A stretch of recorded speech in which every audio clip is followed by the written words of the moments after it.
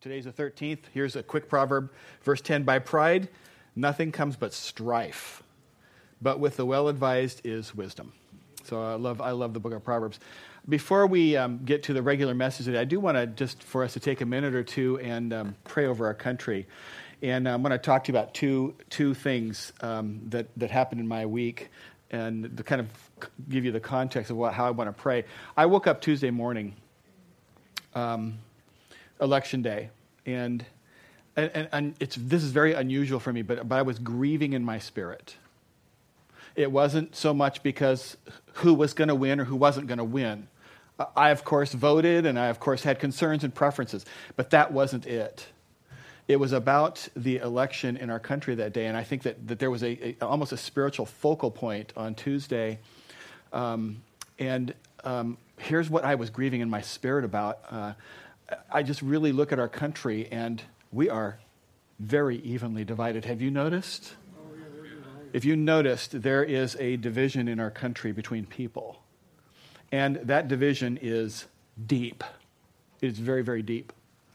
And you can, if you have a TV or a newspaper or you talk to a person, if any of those things happen in the couple of weeks leading up to the election, you heard all kinds of things. And what grieved my spirit was that this was more than just preferences and disagreements. There's a sharp divide in our country. And here's the thing. I think the people, pick your side, don't care which side, I care which side. Doesn't matter which side you're on. The people on each side believe about the people on the other side two things. They believe they're stupid and evil. Now, I've used very, very harsh words because I think that it accurately represents what people are thinking and saying about other people in our country today. It grieved my spirit. I had a preference about the election, don't get me wrong, but it grieved my spirit, the topic of the division in our country, and I woke up with it. And I think it was God placed. And I spent the entire day praying for our nation and praying for our people, and not so much praying for the election itself. I'd kind of done that. I'd kind of exhausted that topic kind of in my soul. But I woke up about that. And then something else happened. I had a very busy week. Just happened to be Lisa was gone all week, out of town, out of the state. And so I was by myself all week, which... And I don't have a dog anymore. I didn't have a wife. This sounds like the beginnings of a great country music song. And I was just really busy. I took her to the airport Sunday after church, and I was just busy from that moment on. And long about Tuesday sometime, I thought, I'm going to take a day of rest, and I planned Thursday. So Thursday had good weather, so Thursday was my day off this week, and I decided I was going to hang Christmas lights at home. Okay? They're not turned on yet, for those of you that would be offended by a Christmas light before Thanksgiving, okay? They're going to be on before Thanksgiving, get over it, okay? But anyway, my tradition is I open up my garage doors and I'm doing this stuff on Route. Usually it's raining and cold. It was nice on Thursday, but I play Christmas movies while I put up Christmas lights. There's a TV in my garage. And I had Christmas movies going all day on Thursday, including this one of my old classic favorites. And I just want you to see a particularly patriotic moment and spiritual moment. The intersection of Election Day happened in a Christmas movie. So I have this clip for you, and then we'll pray.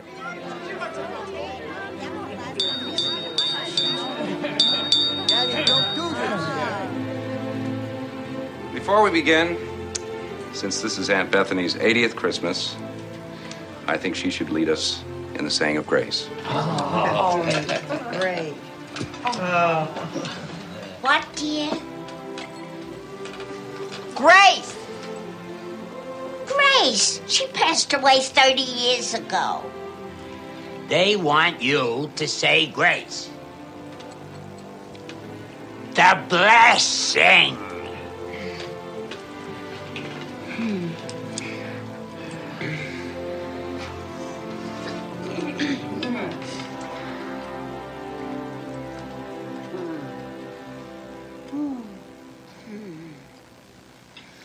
I pledge allegiance to the flag of the United States of America and to the republic for which it stands, one nation indivisible, with liberty and justice for all. Amen. Amen. Amen.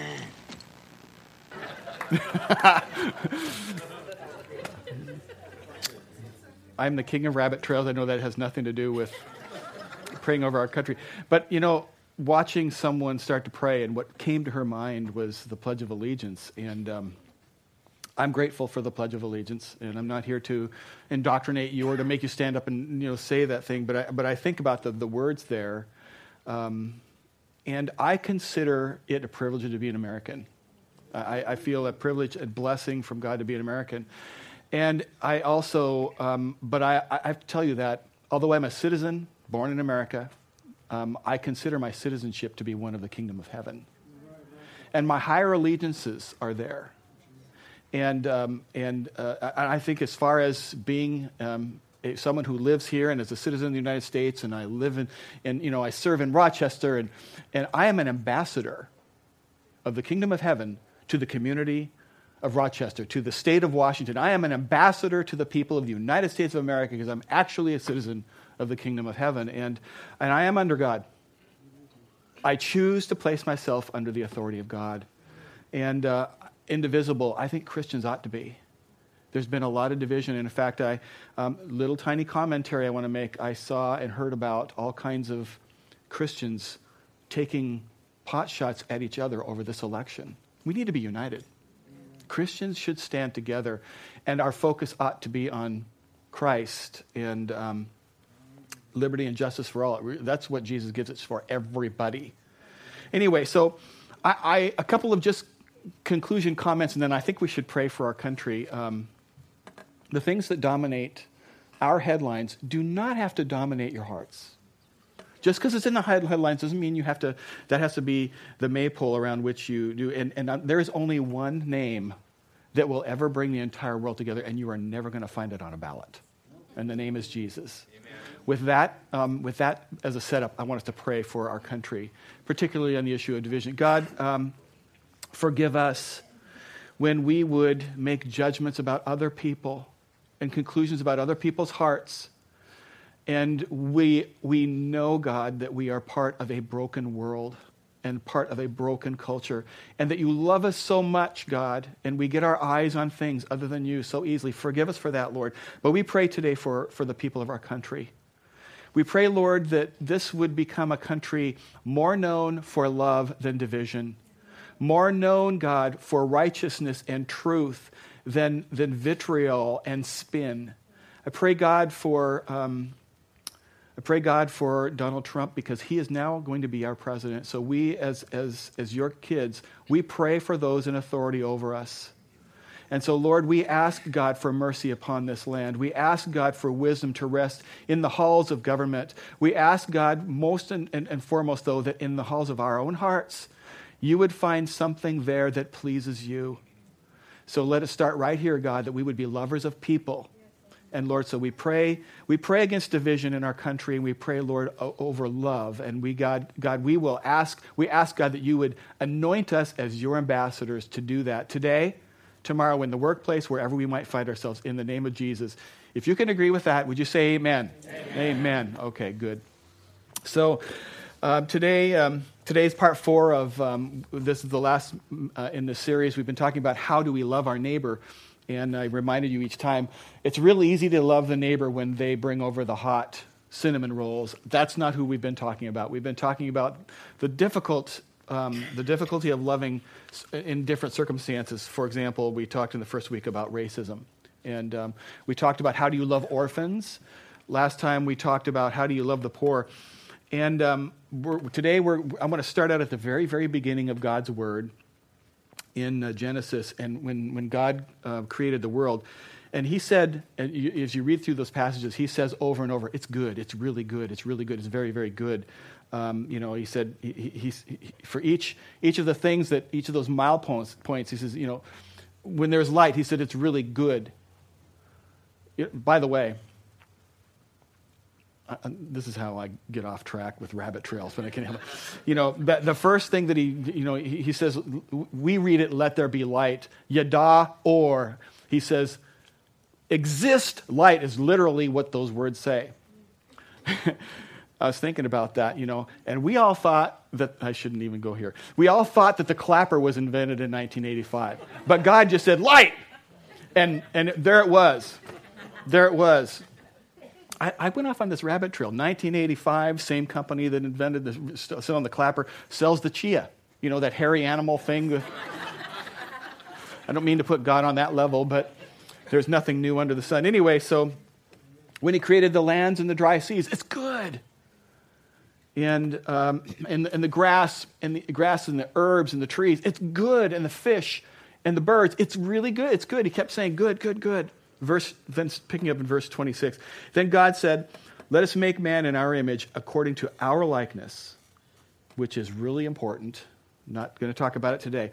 Let them have dominion over the fish of the sea, over the birds of the air, and over the cattle, over all the earth, and over every creeping thing that creeps on the earth. And God said, verse 29, see, I've given you every herb that yields seed, which is on the face of the earth, and every tree whose fruit yields seed. To you it shall be food. Verse 30, also to every beast of the earth, to every bird of the air, and to everything that creeps on the earth, in which there is life, I have given every green herb for food. And it was so. Verse 30, and indeed it was very good. Good, good, good, good, good. This is good, that's good, everything's good. It was all good until God looked at Adam and he said, it's not good that you be alone. There it is, the very first time. Everything else is good or very good, then the very first thing God sees and says, that's just not so good there. It's just not good that you be alone. Today I want to talk to you about loneliness. And I guess if I was to ask you the question, who do you think is lonely, or what group of people do you think would describe lonely? I think that the first thing that for many of us that would come to mind would maybe be some people who are more at the senior end of their life season and they find themselves living alone. Maybe they're a widower or a widower, but I want to expand, and that's absolutely true, by the way. I want to remain sensitive. I would like to stir your sensitivity about that. But I want to also expand your sensitivities on this a little bit to see some other people who are lonely, who maybe battle with loneliness as well. And there's a concept right now that social scientists, they study these kinds of things and they love to put new labels on different circumstances. And there's this phrase now that's coming out. It's called relational poverty. Relational poverty. And, you can be with a lot of people and still feel very, very alone. I mean, you can be sitting right here in a church building full of all these people. You're in a crowd and still feel really lonely. You can be a stay-at-home mom with little human beings, I guess they're human beings, crawling on, doing all these things, and still have this nagging sense of loneliness. You can go to work, be around a lot of other people. You could be actually doing something that you really love, but not want to go to work anymore because when you're there, you just feel completely isolated and alone. Maybe you're a student, you go to school and you don't fit in and you just don't feel there's nobody there. There's nobody you can open up to, nobody you can trust, nobody you can talk to, and you just feel alone. I mean, I've talked to people who are in completely broken, dysfunctional marriages. They're actually in the same bed with someone, and they feel alone. Completely alone.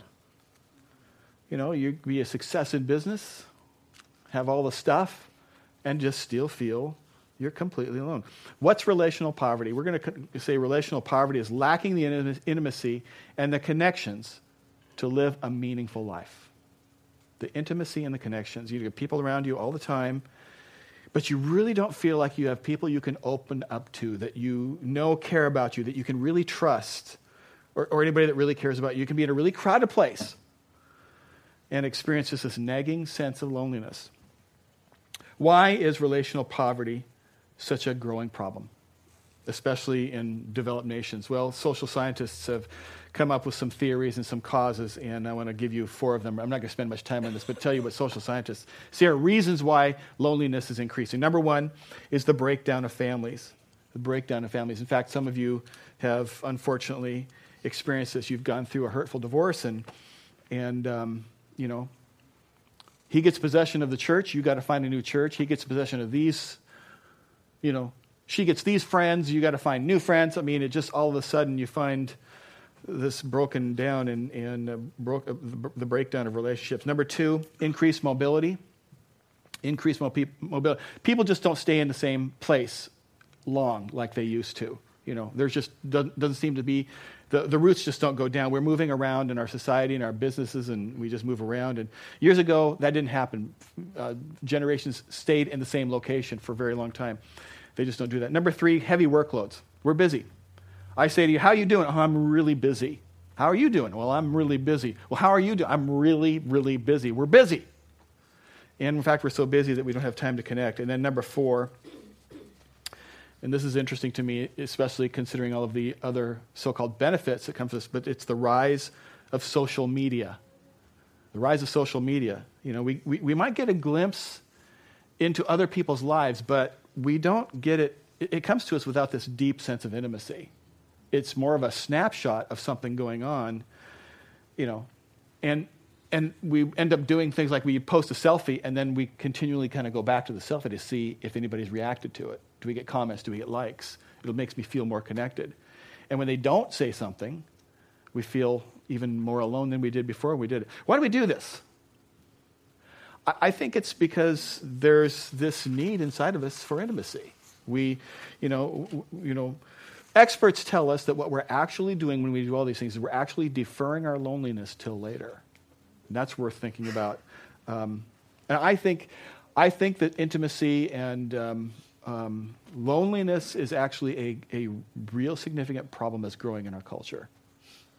I think it affects every one of us. I really do. I mean, no matter how many people you know, or how connected you are, there will come a moment, a time when you also feel, you know, every one of us gets there at some point. So I think that we need to recognize that sitting here today probably are plenty of people right here who are feeling lonely and hurting and alone.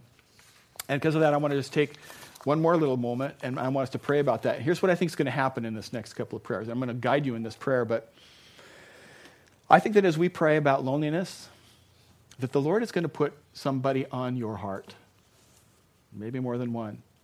You know, it might be somebody sitting in this room. It might be somebody in your neighborhood, somebody at work.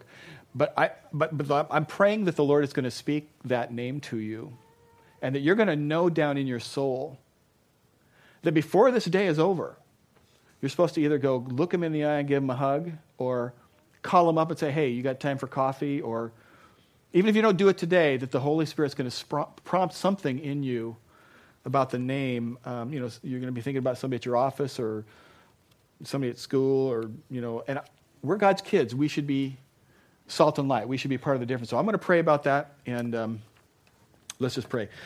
Father, we love you, God, and we believe that you have called us, that you have set us apart, and you've called us to be the hope of Christ. You really have, God, and especially to people who are hopeless, just are discouraged and hopeless.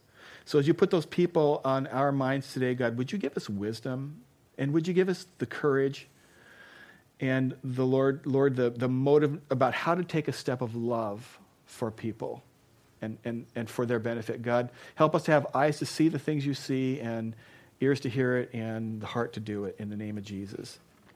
So I want to talk to you today about how do we love the lonely? How do we love the lonely? You know, there's a lot of ways, and I want to take a look at some of the most commonly ways that Jesus did it, the things Jesus did for people who were lonely, and I'll give you 3 of them. So first one is this.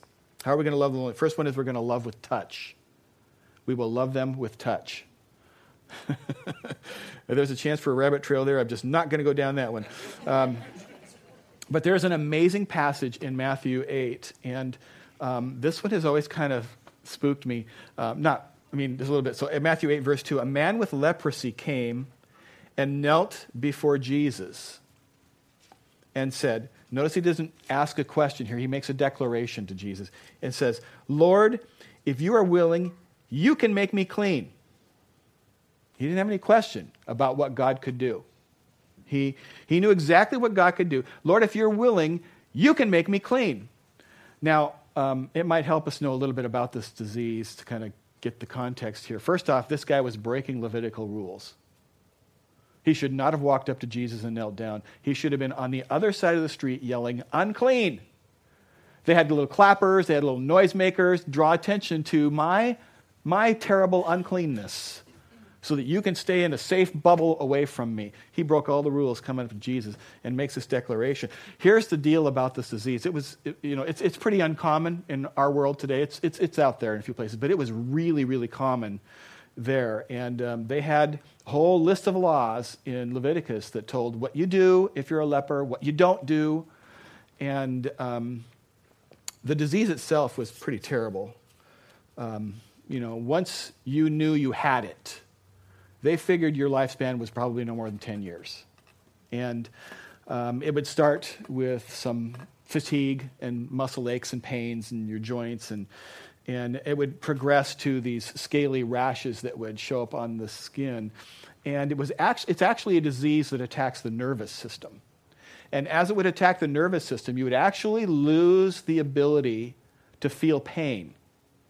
So you've heard stories probably of, icky stories of people with leprosy that wake up in the morning and rats had literally eaten off fingers and things like that. That's true. They wouldn't know it was going on. That's so terrible. That's gross, Terry. Don't say those kinds of things in church. Anyway, so it was terrible, and it would affect things like the vocal cords. So the way a person talked would change, and you could almost hear leprosy in the tone of their voice, and people would come to know that, and their face would begin to contort, and the body would actually begin in some places to decompose and smell like it. And this dude, in this condition, this is one of the most contagious diseases there are. This dude comes up to Jesus and kneels. He comes right up there into Jesus' personal space, right up there. If you're willing, you can fix this. What does he do? Verse 3, Jesus reached out his hand. He reached out his hand and touched the man. Jesus looks at him and says, I am willing. He said, be clean. Immediately he was cleansed of his leprosy.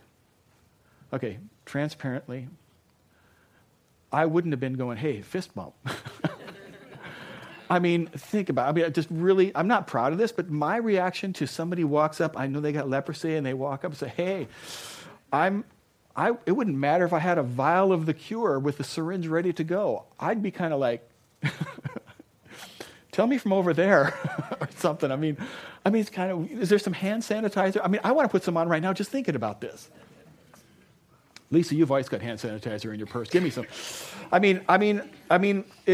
wouldn't be in any hurry to touch this guy. He's ceremonially and literally unclean. And Jesus just reaches out. Whatever he did. Must have been an amazing moment. And the crazy thing is, there's all kinds of examples through the four Gospels of Jesus healing people where he didn't touch them. He healed a lot of people.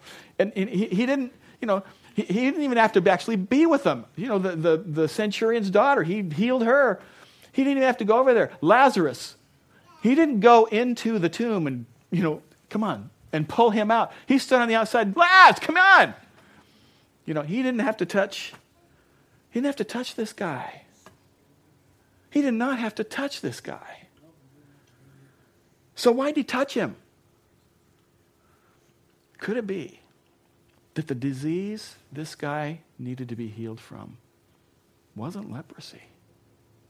Could it be that the disease this guy faced and was struggling with the most was relational poverty? Nobody would have anything to do with him. A life of rejection sometimes can only be healed by a touch or a hug. Human contact. And I think there are probably, and I've been praying about this moment, because I think there are people in here today that I'm tenderly walking across your heart. I don't mean to hurt you. I don't mean to do that. But I think there are people here today who, you love the cookies, even though they came from the store. Sometimes we get homemade cookies. You come here, you love the cookies, you love the memory verses. you love the great worship, way to go. But the reason you come here week after week is because this is the place where someone touches your hand, someone gives you a hug, where there's human contact. This may be the only place all week long where that happens. And maybe, you're divorced or you're alone or whatever your circumstances. And I think every one of us is wired by God for human connection. We're wired that way.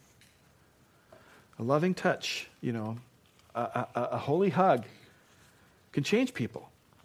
And as a church, that's who I want us to be. I want this to be a place where, we're not going to violate anybody's personal space. If you don't want to be hugged, then don't be hugged. It's okay. I'm not a hugger. That's fine. I'm going to hug you, But we're not going to violate. But if you want a holy hug, this should be the place where you can get it. I think there are plenty of holy huggers here. So, we love people with our touch. The second thing is we love people by listening to them. Here's the thing. Most people don't listen with trying to hear what's being said. Most of the time, we tend to listen thinking how we're going to respond. What is the really clever thing we're going to say? What is the really profound thing that will now erupt from me to bless you when you're done talking? I might be nodding my head the whole time listening, but the whole time in me, I'm thinking, okay, well, let me answer that. And people need to be loved by listening. Jesus was a great listener. I mean, there's an example in Scripture. It's the day they found the tomb empty. And a lot's going on that morning. Women had gone down with spices and they were going to, fix Jesus' body up as best they could. And they get there. He's not there. Praise God. And others, and they're running around and they're going back to the disciples and they're telling them. And of course, this whole community had been in this huge uproar of this whole thing of crucifying Jesus. And that same day, there were these two guys walking along the road to Emmaus. They were a couple of the disciples that you wouldn't necessarily know who they were. One of them gets named here. We'll read it in a minute, but they're not like the famous guys, but they're disciples. And they're walking along, and they're on the way to Emmaus. They're on the way to Emmaus, and they're kind of discouraged. The guy that they thought was the Messiah, the guy that they thought was going to fix the earth, the guy that they thought that this election is going to fix the country, the guy they thought was going to fix the earth, they didn't understand that Jesus was going to build a kingdom that was going to be different than an earthly kingdom.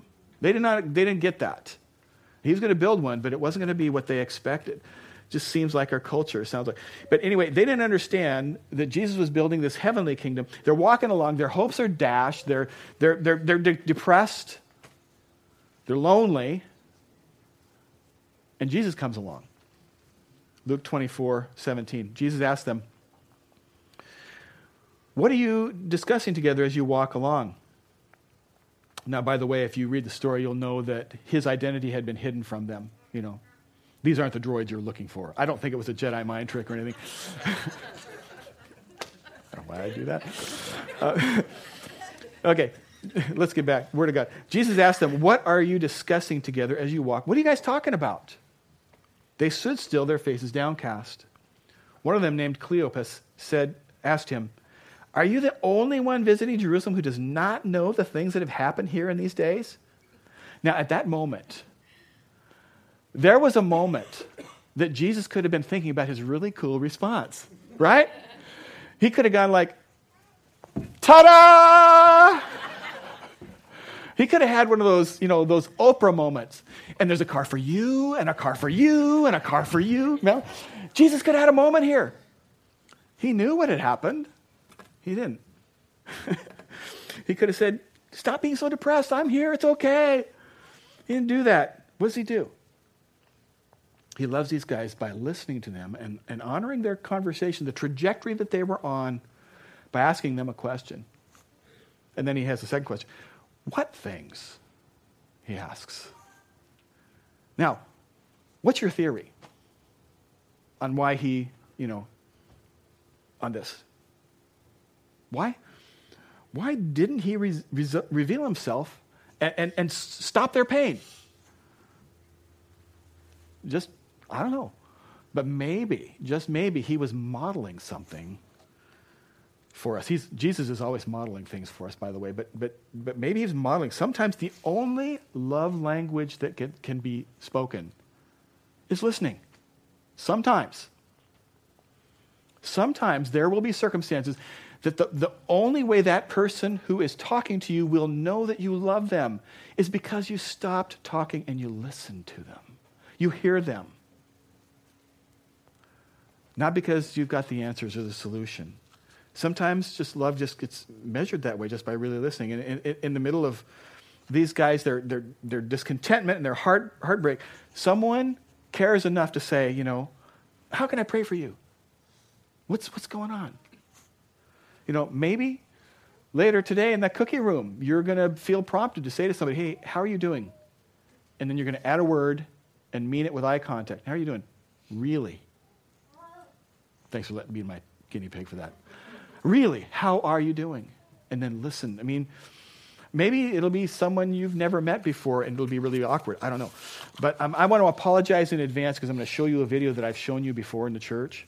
Sometimes people just do not want you to fix their problem. It's just, there's all this pressure, And sometimes it feels like it's right up on me. And I can just feel it, like literally feel it in my head. And it's relentless. And I don't know if it's going to stop. I mean, that's the thing that scares me the most, is that I don't know if it's ever going to stop. Yeah. Well, you do have a nail in your head.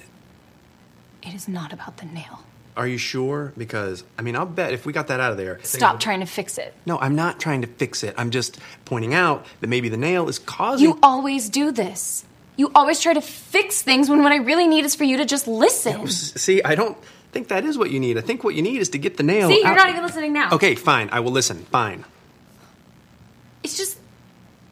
Sometimes it's like there's this achy... I don't know what it is. And I'm not sleeping very well at all. And all my sweaters are snagged. All of them. Yeah, that sounds really hard. It is. Thank you. Ow! Oh, come on. Ow. If you would just... Don't... Try to see things my way. Do I have to keep on talking till I can go on?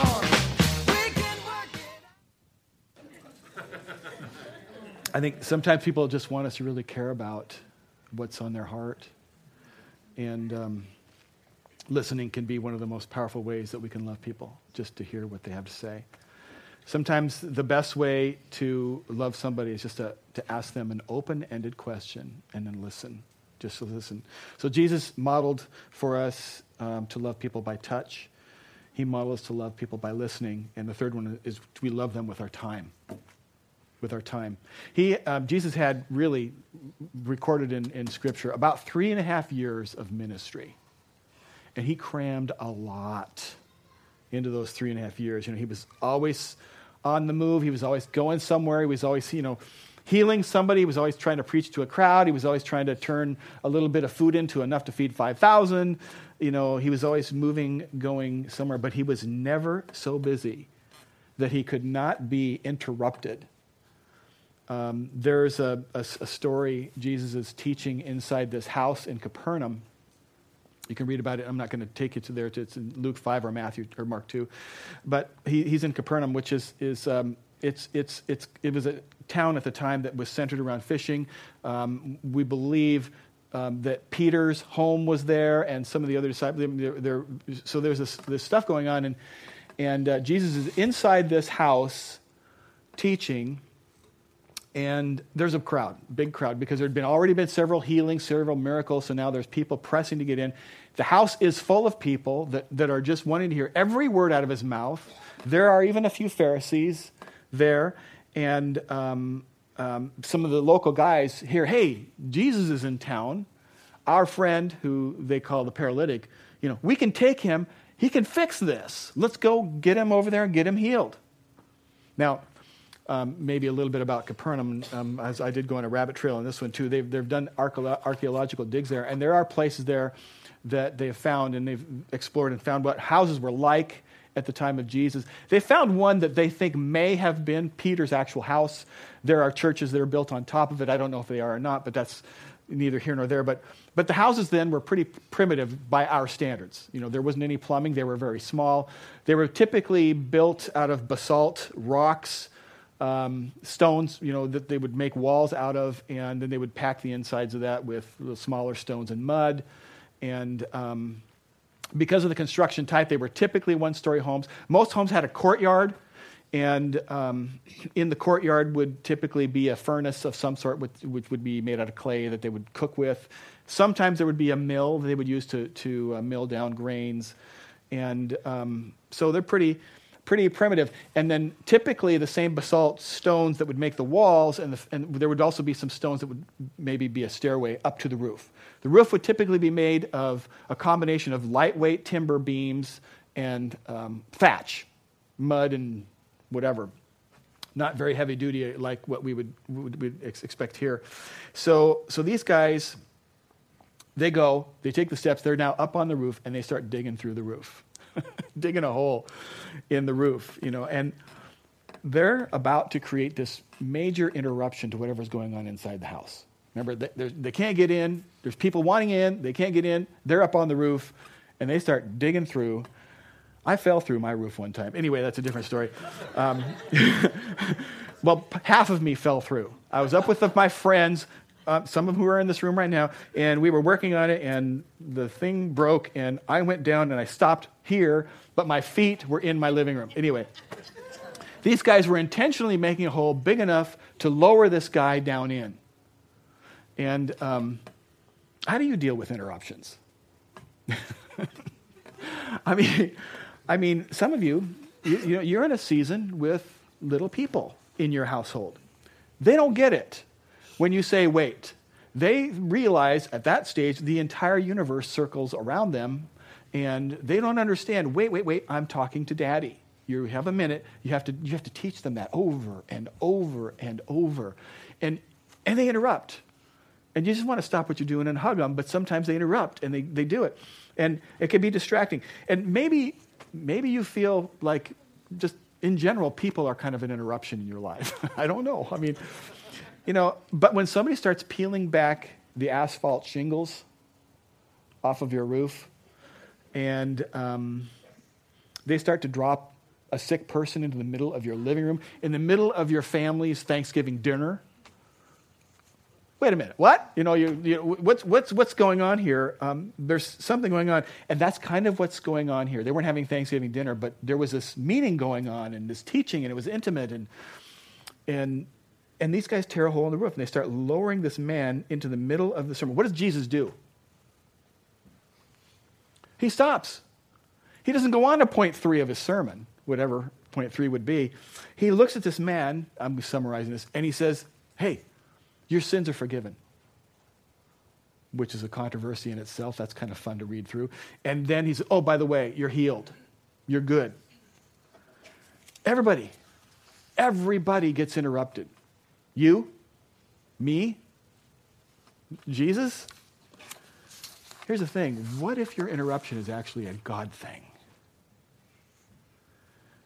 Maybe you have a really, really busy life. Maybe a demanding job, and you can be overwhelmed. But what if your interruption is actually a God thing? Because it's a safe bet that whoever God puts in front of you is God's assignment for you in that moment. in that moment.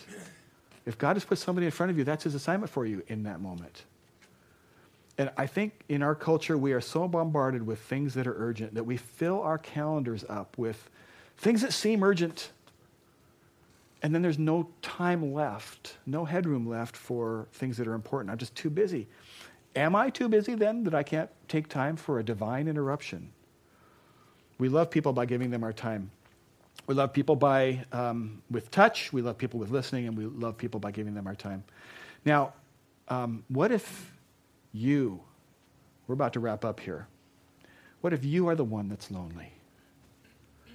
And I've thought about this part of the message as we close, and I've thought, well, I can make a spiritual case and I can make an intellectual case. But what I'm going to do is I'm going to state some truth to you and really believe in these moments that it's the Holy Spirit that's going to press something down into your soul that I can't do. So I'm just going to take the role here of being like a carrier wave, if you will, and share some truth with you. What if you're the one that feels alone? I pray that the Holy Spirit will tell you and confirm to you, first off, today you're not here by accident. You're not here by accident. The Holy Spirit knows you, and this is a family. We're a family here. By the way, the solution to your problem is not the family. It's Christ. But we are a family who loves Christ, and we want to be part of his family. And, you know, we're imperfect here. Sometimes we're dysfunctional here. But that's it. But that's it. We are part of God's family, and God has you here not by accident. Figure out why he has you here. Second thing, we love each other. You are loved here.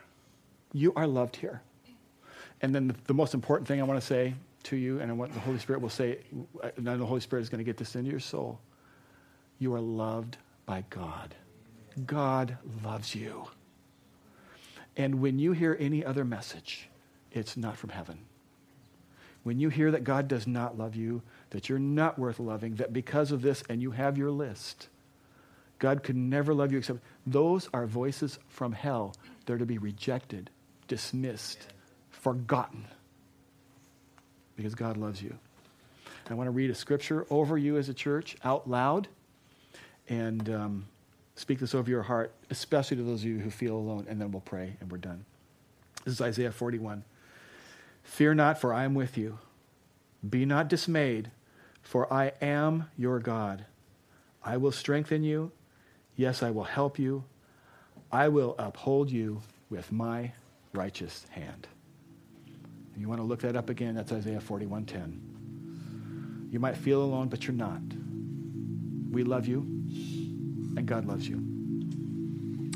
This series centered on scripture that said, and this was a conversation with Jesus, to love the Lord your God with all your heart, your soul, your mind, and your strength, and love your neighbor as yourself.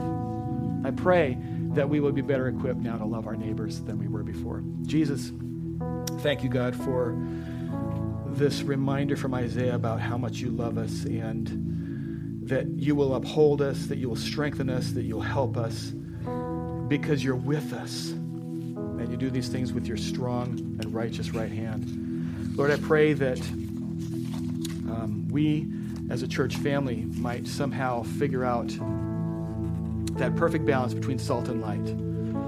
We need to be so much salt, which is a very tiny amount. It's just a tiny amount that makes the difference, and lots more light. And I pray that, Lord, we can be that in the workplace, in our homes, at church, at school, in all of the places that we travel. Lord, help us to be, God, your best ambassadors possible to this place, because we're citizens of your kingdom. Pray these things in Jesus' name. Amen. Would you stand and sing with me?